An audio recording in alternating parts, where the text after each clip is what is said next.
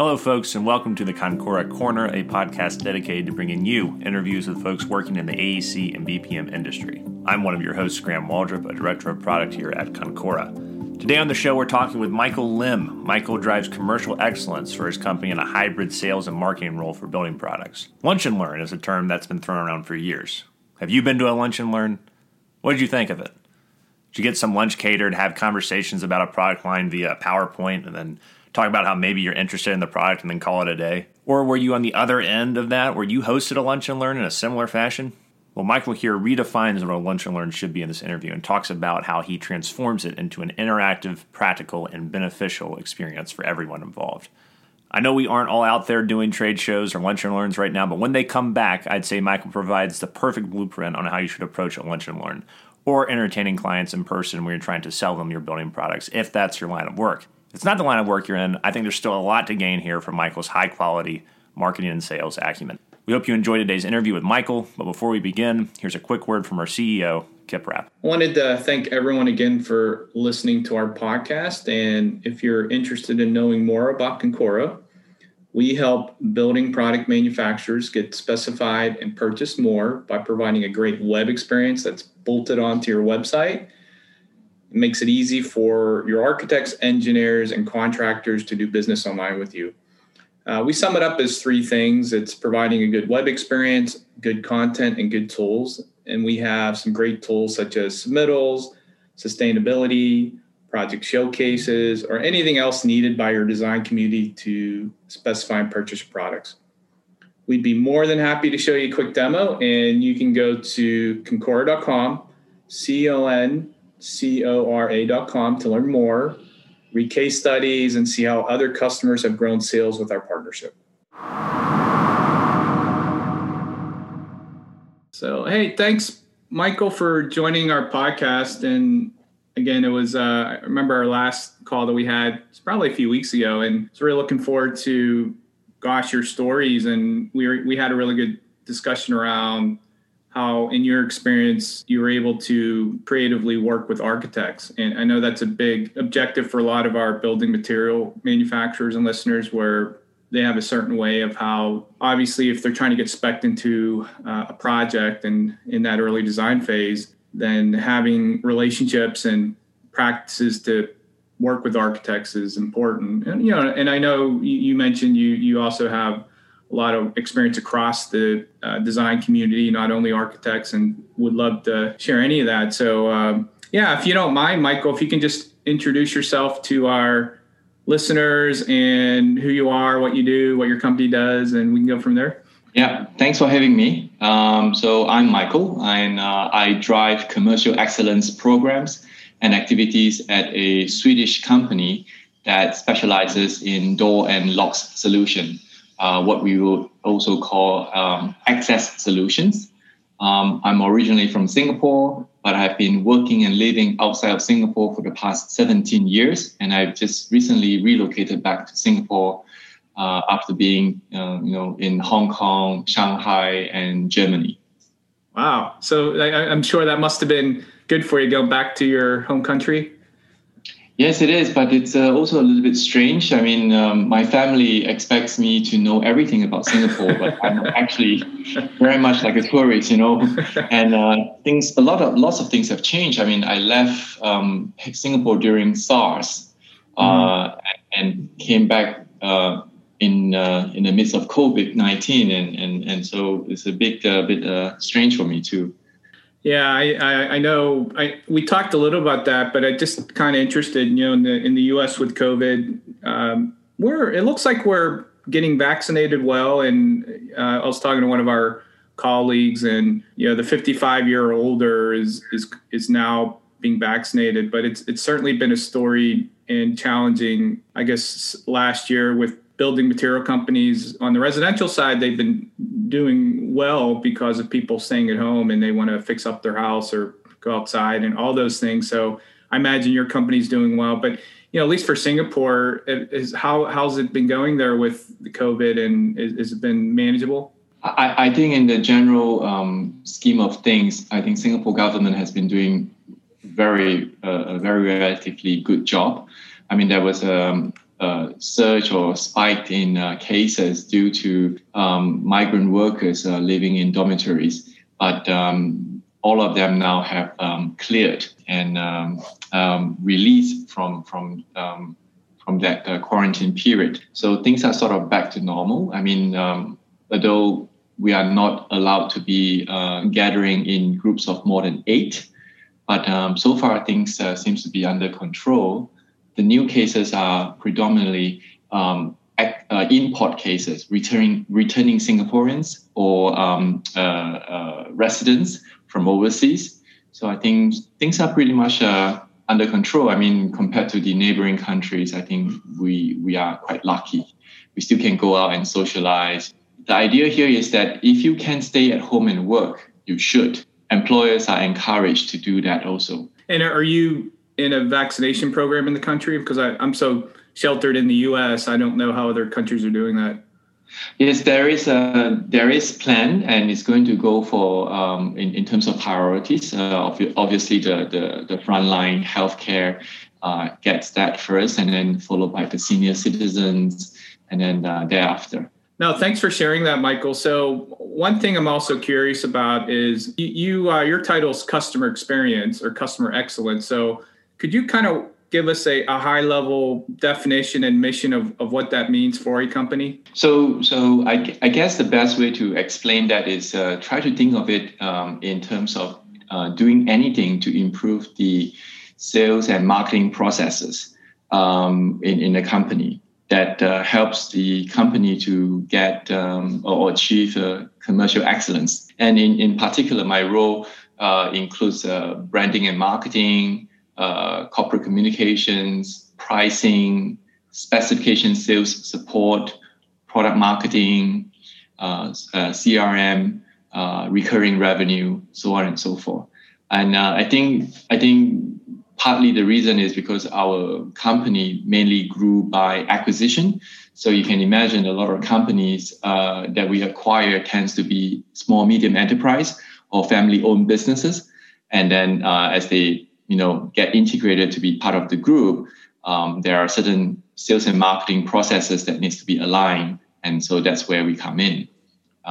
There are also occasions whereby we need to develop strategies to help a certain market. And that's also where my team will come in and support. Oh, that's great. Yeah, I know that's quite happens at some of these companies where they're acquiring a lot. Yeah, it's a collaborative effort, right? So we don't have all the answers, but we work closely with our partners in the market to develop the solutions or formulate the strategies so that we can work together.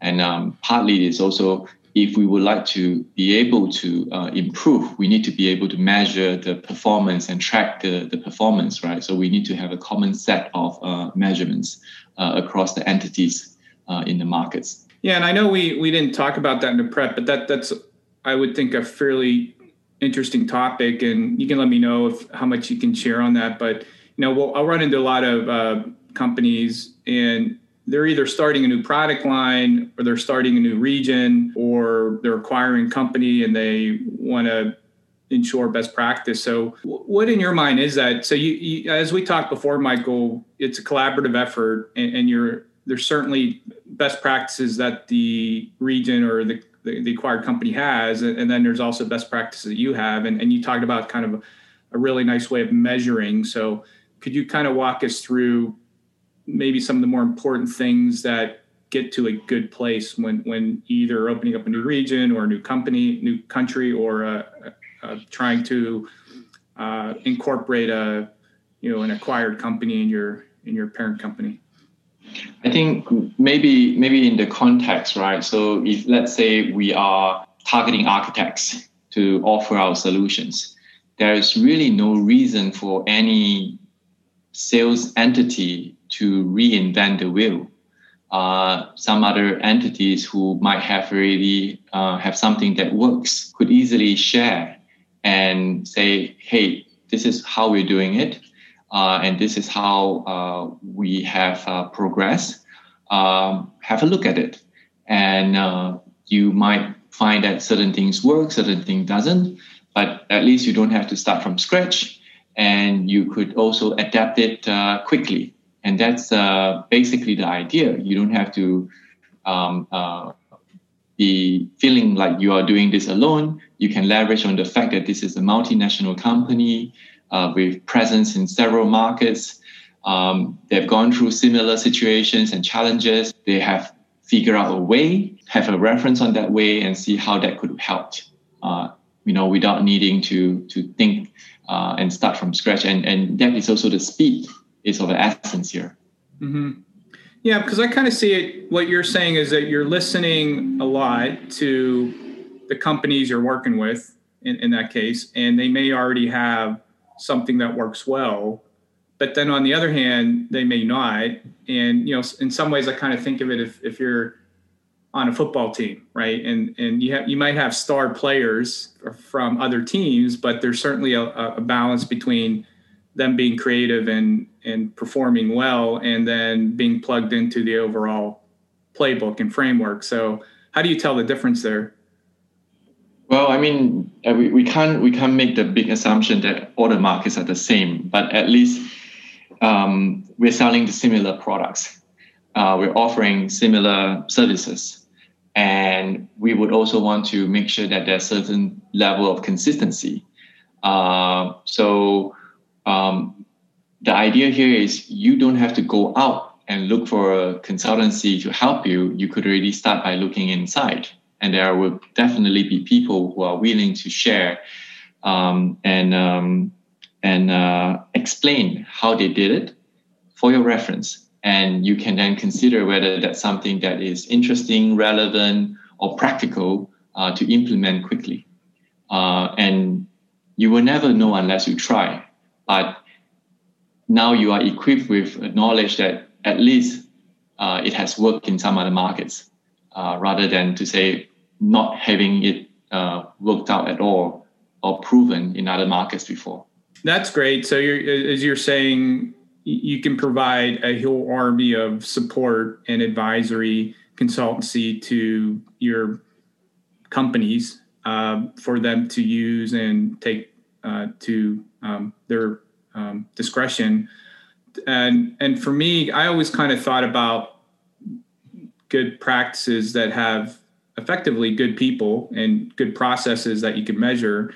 So are there other things that you're maybe a little more vocal or focused on, like from maybe a systems perspective? Because, I run into, one of the, I think, characteristics of a good business might be how they actually document things, right? If they're using, as you mentioned, CRM versus like email or something, right? So are there things like that would you would be a little more stronger in suggesting, or you would just be, as you pointed out, a support arm where you can provide any level of advisory and consultancy to your business? There's many possibility, right? For example, how do you measure sales efficiency? Is it by the number of customers that you've seen, or is it by the number of deals that they have brought in, or is it by the value of the deals that they brought in? There is a lot of possibility to learn from other markets, whereby some might work and some might not. And the idea here is that at the end of the day, how do we compare and contrast who is doing a good job or better job? And if, let's say, we're looking for room for improvement, how do we know that in the same similar context, what is the potential to grow even further? And there are contexts that you can compare and say, look, if you have X number of people in such a market, you should be able to do an X amount of sales. And that's where you get a better sense, rather than having nothing to compare or no element of benchmark at all. Yeah, Michael, it seems like, since you kind of have this marketing and sales hybrid role, does that make it easier to interface with your products department? And what's that relationship like? It's a matrix kind of support, right? So when you have products that you need to launch, obviously you need to know who to launch to, when, what are the core proposition or differentiator, and how are you compared with the competitors? What are the kind of questions that you're going to get?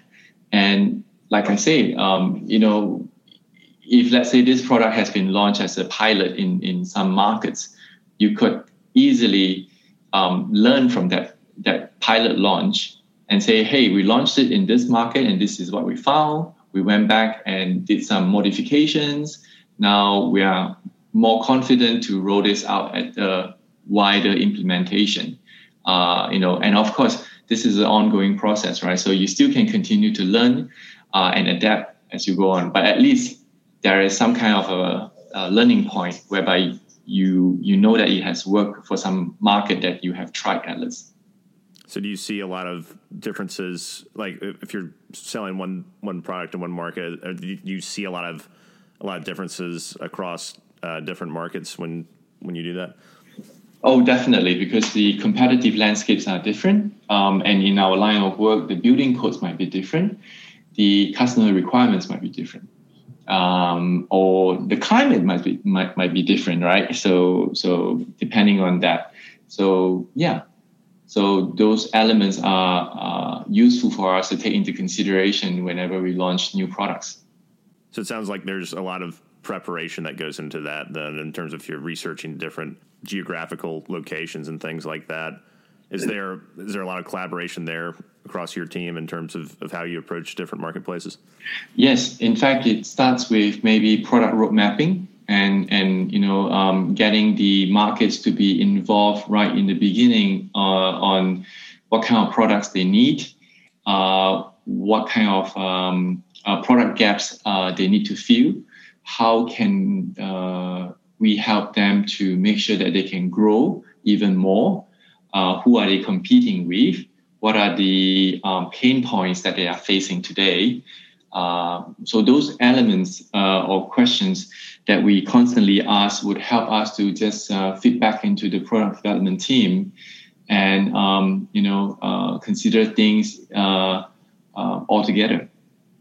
Yeah, one thing when we were talking before, and as we alluded to earlier in the podcast, is we'll have companies, they want to get spec'd early. They want to have better relationships with architects. I was talking to a gentleman, Michael, who this was Dean Horowitz at an earlier podcast, and he runs a magazine, and he's very well experienced in the industry. And he's talking about how millennial architects or younger architects and early to mid-stage architects have a different way that they design and buy today. And there are things that are important. And so I know when we were talking, you also had some really good points of views on how to break that initial barrier in having a relationship with an architect, because, a lot of people that I talk to, they'll get a list, they'll buy project leads, they'll do lunch and learns. COVID's kind of tough, so they can't really visit anymore.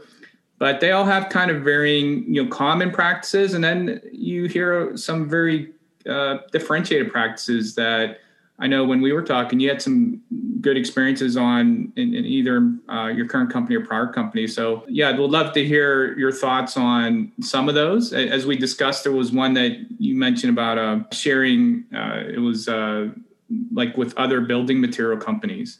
Yeah. So, typically building materials suppliers would, approach architect firms, right, and say, hey, would you guys be interested in a lunch and learn session? I'm from so-and-so company, and we'll be, happy to come in and share the latest, information about our products.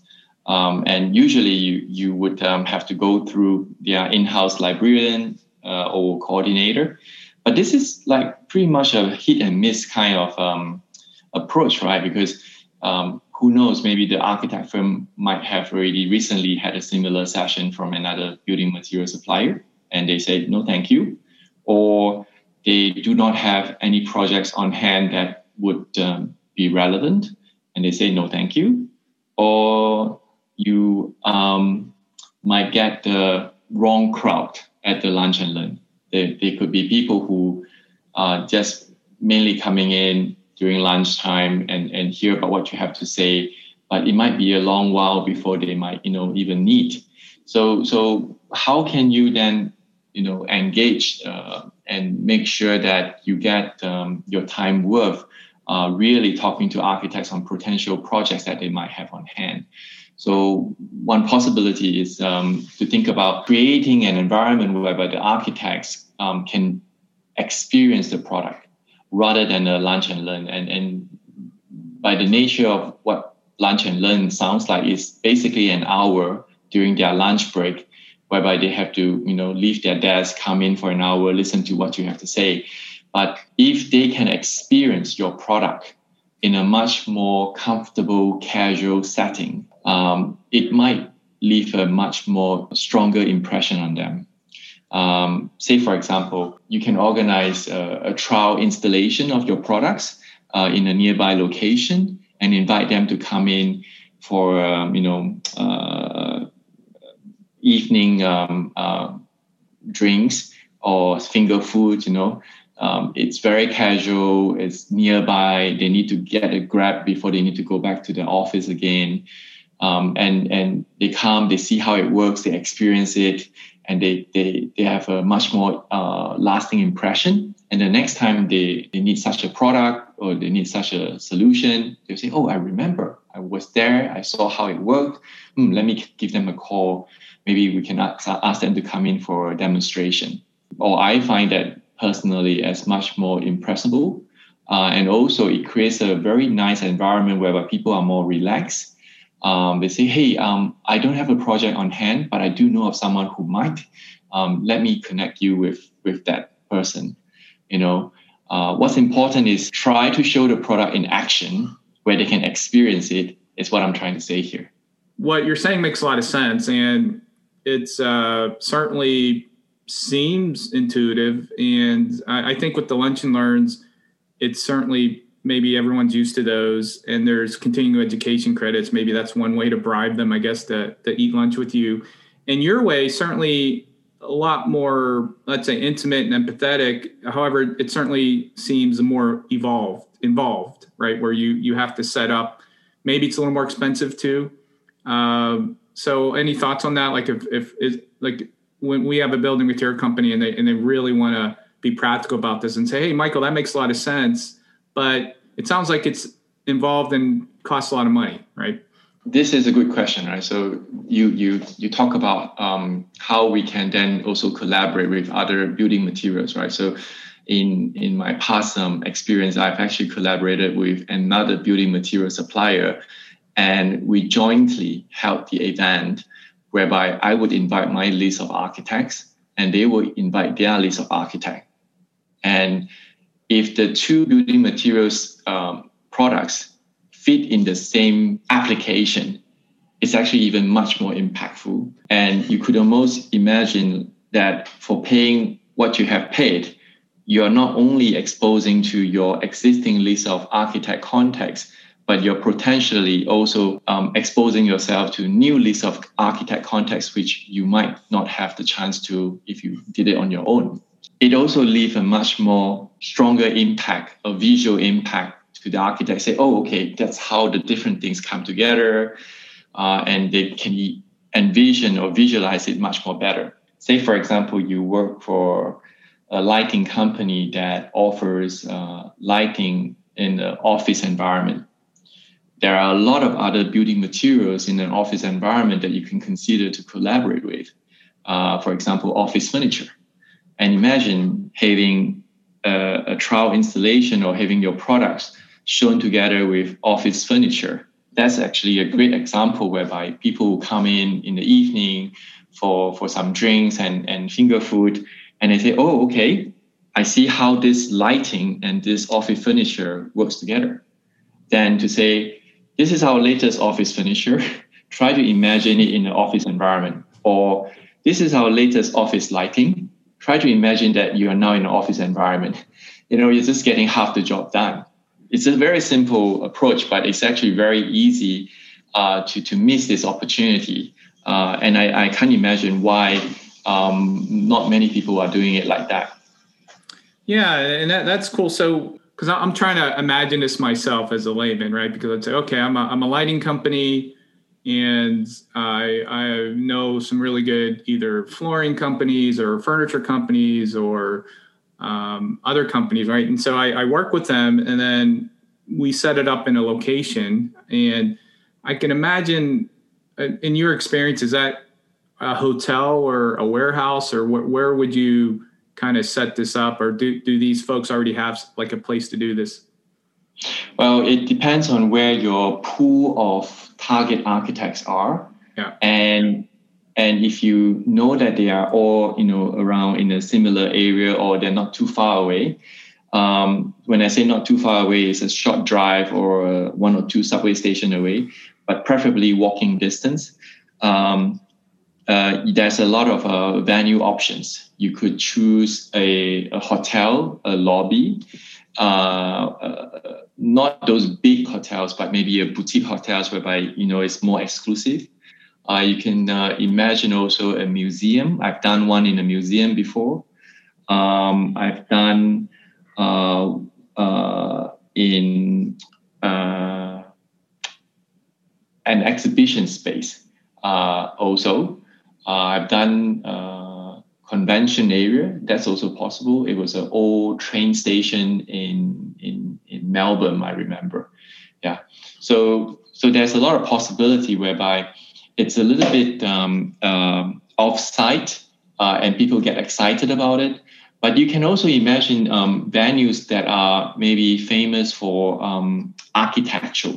So you could have your venue set up in a very quintessential kind of old building, but you bring in your products, install it there, and then they can experience an evening of the products there, open space.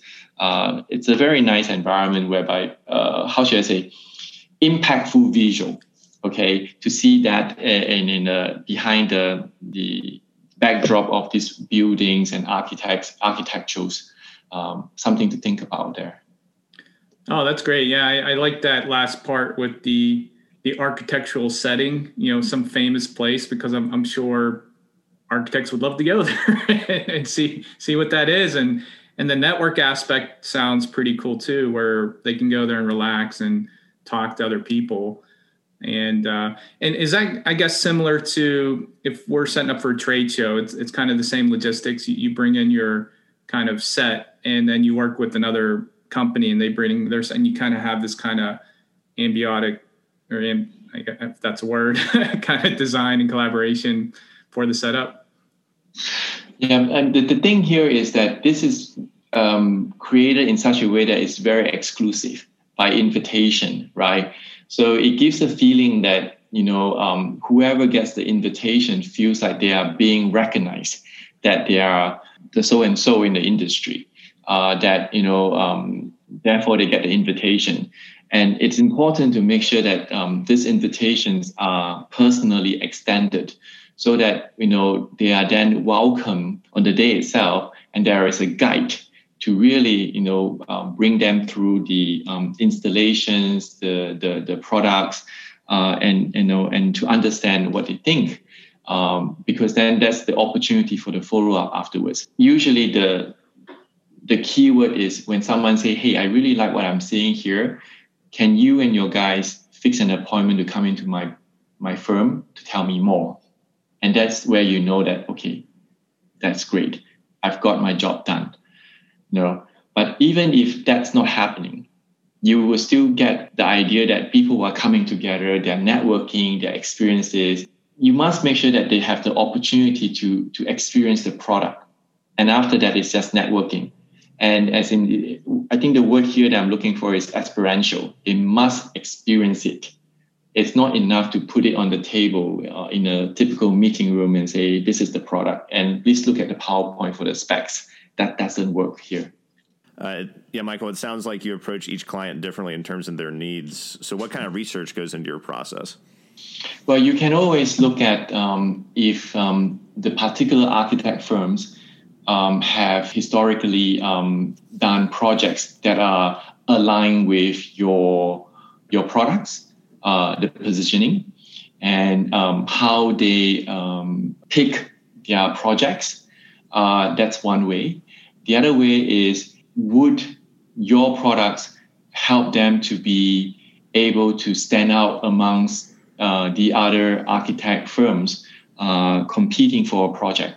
To put it simply, why would the architect firm or the architect choose to use your product if it's something that anyone can just find easily? It must have something that's aligned, that they say, hey, I really like your product. It really adds value to my project. It's what I'm looking for. And I can then show my value as an architect firm to the owner why we choose or specify your product. If there is no arguments put forth for the architect firm to say why they pick your product, then really you don't have a differentiator. You need to give the architect firms or the architects all this reason why they want to pick you. It could be aesthetic. It could be because it goes in seamlessly with what they are looking for, things like that. In terms of cultivating this process, were there any sort of stumbling blocks or times when you potentially misfired maybe earlier in your career that helped, lessons you learned to make sure that your process is as bulletproof as possible? I could think of one. For example, you could easily just offer products whereby they could find easily off the shelf somewhere, right? But then what's the value of you sitting in front of the architect, being there, face to face in the consultation? There's no value. They could easily go to your website and just read about it, right? So the fact that you are sitting in front of them, you need to understand what is the key thing that they want to achieve in that particular project. What is the kind of products that you can offer that helps them to really stand out versus other architect firms in their design? What is the core element that they were very particular about that you need to help them to protect the design integrity? Those are the things to think about. To put things into context, if I could go back to the example of lighting, typically architects hate to put holes in the ceiling. So if you were to offer them lightings that needs to have holes everywhere, they say, look, this doesn't help my design. I have this beautiful design interior, and then with your lighting, I have to start making holes everywhere. Can you give me something that is more integrated, more seamless, feels like it's part of art together? That's a different level of selling, right? Then you say, okay, I understand now. You have this design requirement. Here are some other products possibility that you can consider that doesn't, create a lot of holes in the ceiling. Yeah, that's a good example. Holes in the ceiling is not exactly what you would think of as a aesthetic design, right? So, and to your point though, Michael, in order to know the differentiation to that particular architect, I think of it one of two ways: is that either you already know some of that off the bat, like your go-to, like the holes in the ceiling, for example, and you may be kind of listening and fishing for the ones that are important for that architect. But then on the other way, I kind of hear from folks that there are specific design problems that they may have for a particular project, and that requires time to know. So are you then, through that relationship in that kind of setting, figuring that out, or is there some I think it all depends with the person that you're interacting with. I've personally been involved in meetings with architects whereby they're not interested in the product, they are interested in the effect of the product.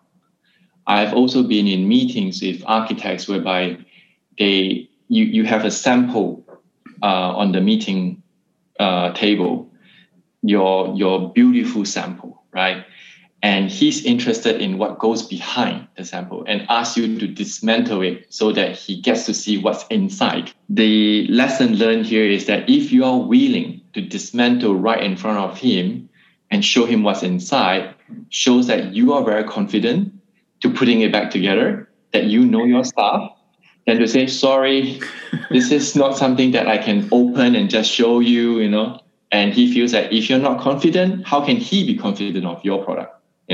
So it really depends on who you're talking to, and checking with colleagues who have interacted with this person before helps. Checking the CRM on some notes will also help. What kind of the question to prep yourself before going in, and making sure that you have the right people with you at the meeting to answer the question. The last thing that you want is that say, I'm sorry, I can't give you the answer. I'm sorry, I've come back to you. And then maybe one or twice is fine.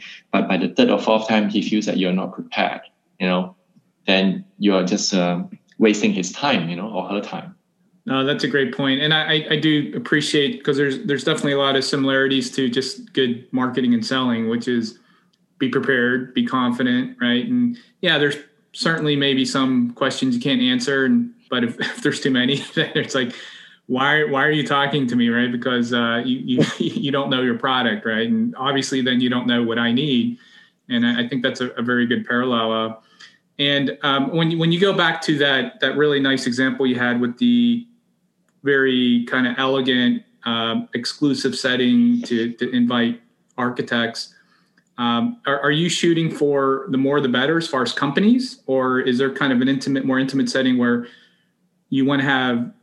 You certainly can't have like 300 people there, I would imagine, but I'm sure there's some thought to that. Intimate and personal means that there can't be so this is people, all right? pre-COVID, right? So in the past, there are a few things that you can consider, right? First of all, the size of the venue for safety. You don't want it to be overcrowded. There is also this element of the fact that they may not all come at the same time. So you need to think about, say, if you send out 100 invitation, chances that you might get 150 turning up over a period of 3 hours in the evening. You have to be prepared that what happens if there is a moment in time where 150 all are in the same space. There's a way to do that is that you could say in your invitation, there is a presentation or a speech or a demonstration whereby they know that the beginning part of the evening is just networking. And then there is a third time whereby they need to come and hear that. If they miss that, okay, then the rest is the same. They can come either earlier or later. It doesn't matter. So I've seen cases whereby we say we're going to be here from 6 to 10, but 7:30 is where we're going to share the latest result or the design trends or a demonstration, and that's where people try to really come like 5-10 minutes before they're going to be all there. And that's where you're spiked in. And then security is going to tell you, say, hey, we have too many people inside. It's really stuffy. Can we be careful, for fire exit and things like that? You have to be prepared. And I mentioned that if you send out 100 invitation, why is it 150? Because it's so exclusive. There are times whereby people feel very happy and excited to say, can I bring a guest? Can I bring a friend? And usually they are the best multiplier or ambassador to say, hey, I got invited to this event. I would like to bring you along. They become your voice, and they will do everything to make sure that their guests have a great time too, because they are now the one who invited them. So that's actually working to our favor. If you run enough of such events, you realize that a lot of people tend to be the people that they know each other in the industry. So it becomes like a reunion for them where, on a normal day, they wouldn't even have the chance to meet. And then they say, oh, great to see you, and we met at the last event and things like that. And then you see people really, really happy and sort of like a reunion. And we know each other. We used to work together, that kind of stuff. And it's kind of nice to see that people are happy and finding joy in your event, whereby they get to meet old friends, which they would not even have the chance to if not for your event. So those are the things that you can consider. But usually towards the end, like around 9, after 9, things get a little bit quiet. You might have a few people leaving earlier. Usually maybe they need to catch a train, or they have an early night or early day the next day. Or in some cases, they say, I'm sorry, I have to go back to the office to rush some work. There are also cases like this. Yeah, I really like that reunion side of what you said. And I can see that even in my life, it's really hard to catch up with people outside of your normal work and family, and to be kind of encouraged by an event, right? Where you hit, multiple stones of either catching up and networking and learning. And it's not a kind of a drab lunch and learn, I guess, in that sense, where it's exclusive and you feel appreciated. So I think a lot of that makes a lot of sense. And from a budget range, what would you recommend for a listener that wants to do something like that? Is there a range that you could recommend? It depends on the venue. It depends on the rounds of finger food that you want to provide, and also the alcohol or the cocktail or the drinks. Usually you could maybe budget around maximum 4 drinks and 4 rounds of finger food. And with the option to add more finger food later on, if you have more guests and they're really hungry. But I have also encountered a case whereby I have my sales team colleagues around, and we usually say, be prepared to bring your guests out or your architects contacts out if they have seen the demonstration, they're still hanging around, and the venue is getting really crowded. Why not take the opportunity to invite them for dinner nearby, and have a follow-up discussion. And I'm sure they will really appreciate that, rather than just continue to stay there. And usually you must remember there's no sitting options. It's standing around, networking, high table. So why not take the opportunity to say, hey, guys, can I have the pleasure to invite you guys to a dinner nearby? I know of a restaurant, and have that discussion, follow-up discussion there.